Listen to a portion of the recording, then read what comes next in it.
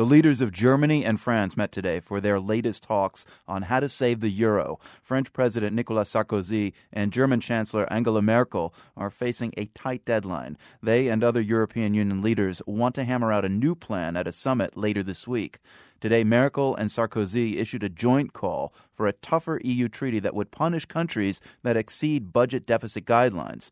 Merkel and Sarkozy are eager to present a united front during this crisis, but they also must bridge a huge divide between their two nations.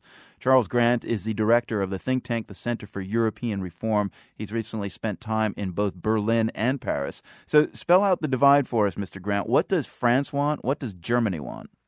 Well, they both want to save the euro, but they rather disagree about how to do it.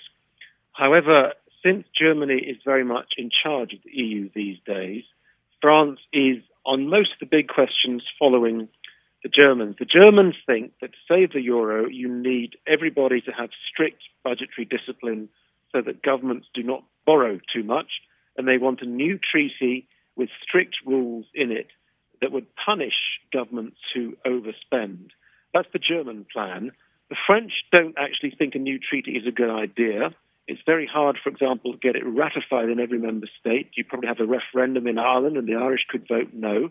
And the French also have doubts about all these strict rules. They prefer political discretion to play a role in deciding how much governments should or should not be allowed to borrow. Clarify for us what this idea of punishing countries that don't kind of obey the rules. What does that actually mean? What kind of punishment are we talking about?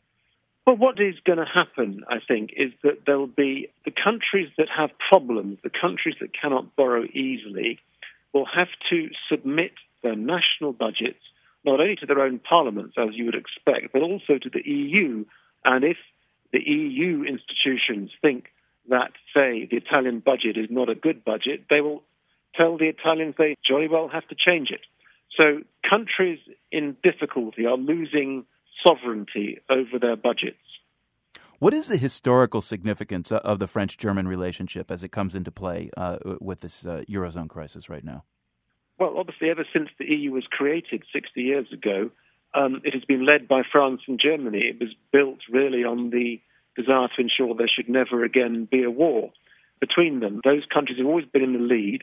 What's changed just in the last 2 or 3 years is that because the German economy is so much stronger than the French economy, Germany really calls the shots. For example, France has much more debt than Germany and a bigger budget deficit. This gives Germany the upper hand.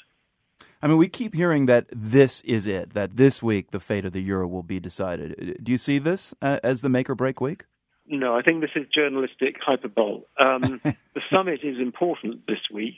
I believe that we are moving towards a deal at the summit at the end of this week that will give us some breathing space and buy a bit of time. But the deal means everybody accepts a new treaty with tight rules on budgets. So we will buy some time before we tackle the long-term difficulties. Evidently, more to come. Charles Grant, the director of the think tank, the Center for European Reform, speaking with us from London. Thanks a lot. Thank you very much.